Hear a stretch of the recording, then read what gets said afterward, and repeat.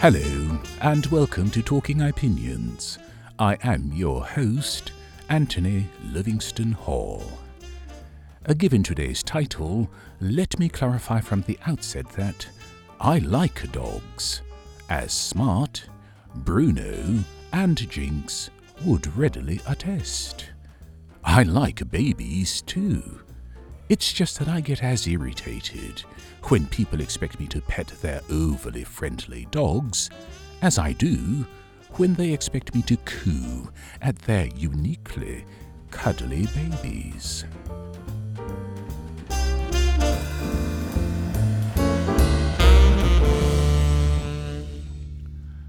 That said, I recently visited the home of new friends who have a little dog and a little baby.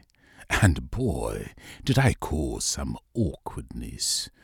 I'd like to think that I'm always polite and respectful, but I've never felt that social graces extend to petting dogs and cooing at babies on cue.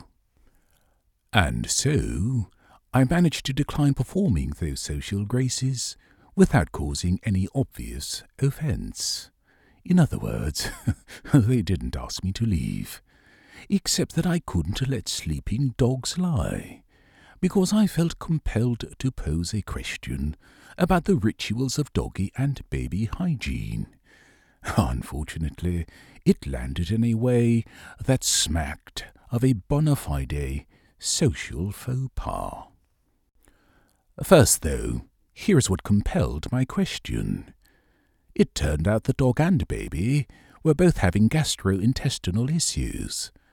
This meant that we were spending more time talking about the scatological biomechanics of dogs and babies than about anything of interest to me. By the way, what is it about a woman with erstwhile impeccable social graces that after having a baby, she suddenly thinks the only thing anybody wants to talk about is either the joy or frustration she's experiencing raising it? I query that admittedly, as the father of none, but perhaps being uncle to 12 nieces and 16 nephews gives me standing to do so. Anyway, with uncanny synchronicity, it seemed every time my friend had to change the baby's diaper, her husband had to walk the dog too. But I could not help noticing the usual way she wiped the baby's bottom with the usual way he did not wipe the dog's butt. On the one occasion I accompanied them.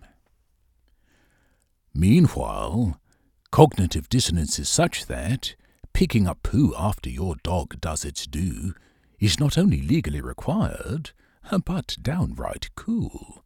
So it hardly seems a stretch to further this hygienic evolution for you to take wet ones along with those plastic bags and grab your dog by the tail and to wipe its ass while you're down there.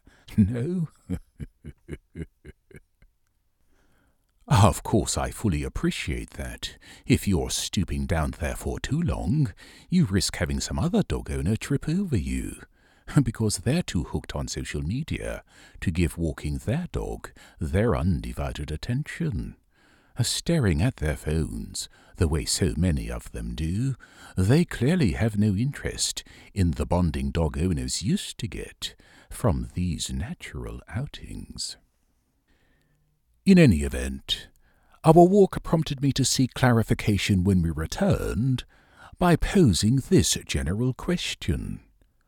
What is it about dog poo that causes dog owners to see no need to wipe their dogs behind for the same reason they wipe their babies? Mind you, this was just my way of attempting to show some interest in what was turning out to be our only topic of conversation.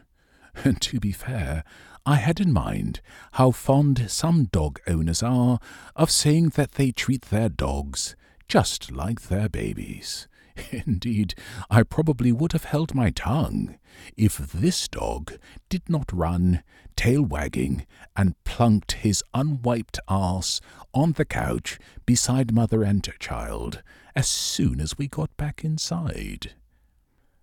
Mercifully, the husband broke the awkward silence my question caused when he burst into hysterical laughter and exclaimed, "Holy shit, man! I never thought about that." And so, here's a parting thought. We wipe our babies after they poo, so why not our dogs after they do?